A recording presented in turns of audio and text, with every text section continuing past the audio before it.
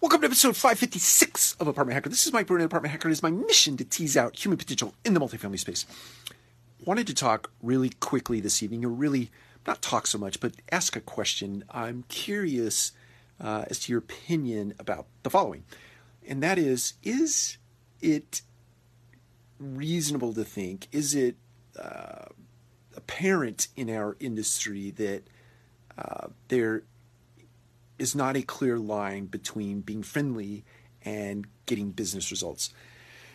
Meaning, I've seen it happen way too often where a supervisor, property supervisor, or say a corporate supervisor gets too close to those that they lead. And they blur the lines between friendship and actually getting business results done, and creating an environment where holding someone accountable becomes very difficult. Because the second you hold somebody accountable, especially in an emotionally loaded circumstance, you put the friendship at risk, or you make it weird outside of work when you try to hold somebody accountable within the work environment.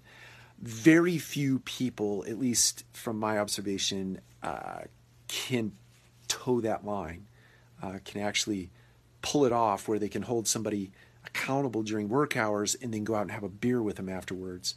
I've seen it happen, but it really has been the exception to the rule. So my question for you is, do you see this as a problem in our industry, or something that is difficult given the intimate nature of our work, meaning we work together 8 to 10 to 12 hours a day in emotionally loaded offices across this great country? Do you find it difficult, and if not impossible, not to become friends or friendlies, so much so that it becomes difficult to hold people accountable that you work with, around, and for? I'm interested in your thoughts. Take care. We'll talk to you again soon.